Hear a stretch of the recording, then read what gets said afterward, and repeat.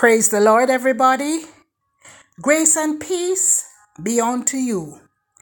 This is your moment in the Word with Evangelist Hyacinth Staple Reed. My thought is entitled, Called to be Salt. Salt is extremely common, cheap, and used in every country around the world. It has led to the establishment of trade routes, stirred up wars, and paid the salary of many soldiers. Today it serves chiefly as a preservative and a flavoring. Our bodies use salt to balance fluids in the blood and maintain healthy blood pressure. It is also essential for nerve and muscle function. Low sodium levels in the body can lead to muscle cramps, nausea, vomiting, and dizziness. Eventually, a lack of salt can lead to shock, coma, and even death.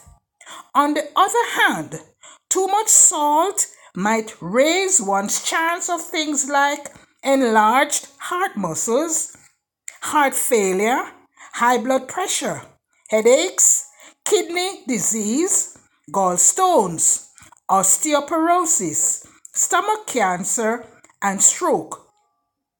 In a Jamaican context, when someone says that you're salt, it has a negative connotation.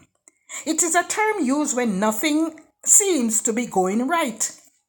It is often used in reacting to a series of unfortunate events or when someone experiences a major disappointment. The Bible contains numerous references to salt. In various contexts, it is used to signify permanence, loyalty, fidelity, and value. Friendship and loyalty in biblical days were sealed with salt. Why salt? Because the essence is simple. It does not change. If you dissolve salt in water and evaporate the water of that liquid, you end up with salt crystals. That's awesome. Jesus, who was the master of using ordinary things to illustrate spiritual realities, talked about salt when he was teaching his disciples how they were to serve as agents for the kingdom. In St. Matthew 5 verse 13, Jesus said, I quote, Ye are the salt of the earth, but if the salt has lost his savor, wherewith shall it be salted? It is henceforth good for nothing, but to be cast out and to be trodden under the foot of men. End of quote. If we think of salt as a preservative, we can make the assumption that Jesus wants us to prevent moral decay in our society. In addition, if we think of salt's ability to enhance flavor, we can be assured that he wants us to help people discover the joy of knowing and living for him.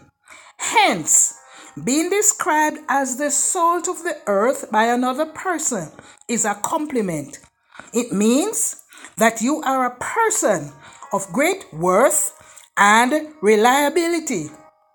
Jesus, in the Sermon on the Mount, was addressing common people like fishermen, laborers, and shepherds as the salt of the earth. He was not referring to the tang of salt, but to its value. Back then, salt was highly prized as a preservative of food, so precious that it was used as currency. Friends, as the salt of the earth, it is possible for believers to lose their flavor. If that flavor is lost, the believer would be of no benefit to others. Also, salt stored away is not fulfilling its function. Unless we are actively at work, sharing God's life-enhancing truth, we are not serving as spiritual salt.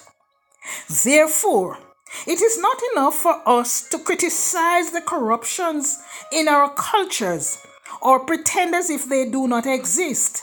As believers, we need to get into the soup, add our flavor so that we can change the flatness of life so many endure. Our place is not on a shelf. We are called as salt to enhance and preserve. As salty Christians, we will make others thirsty for Jesus, the water of life. Let's pray. Lord, may we stand as your witnesses at all times, in all things, and in all places. May we help to prepare our society and the world at large for your coming.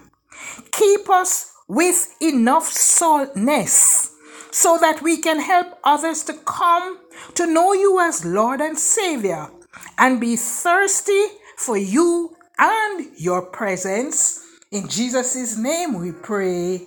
Amen. God bless you. Have a marvelous day. And remember that you are the salt of the earth. Evangelist Hyacinth Staple Reed.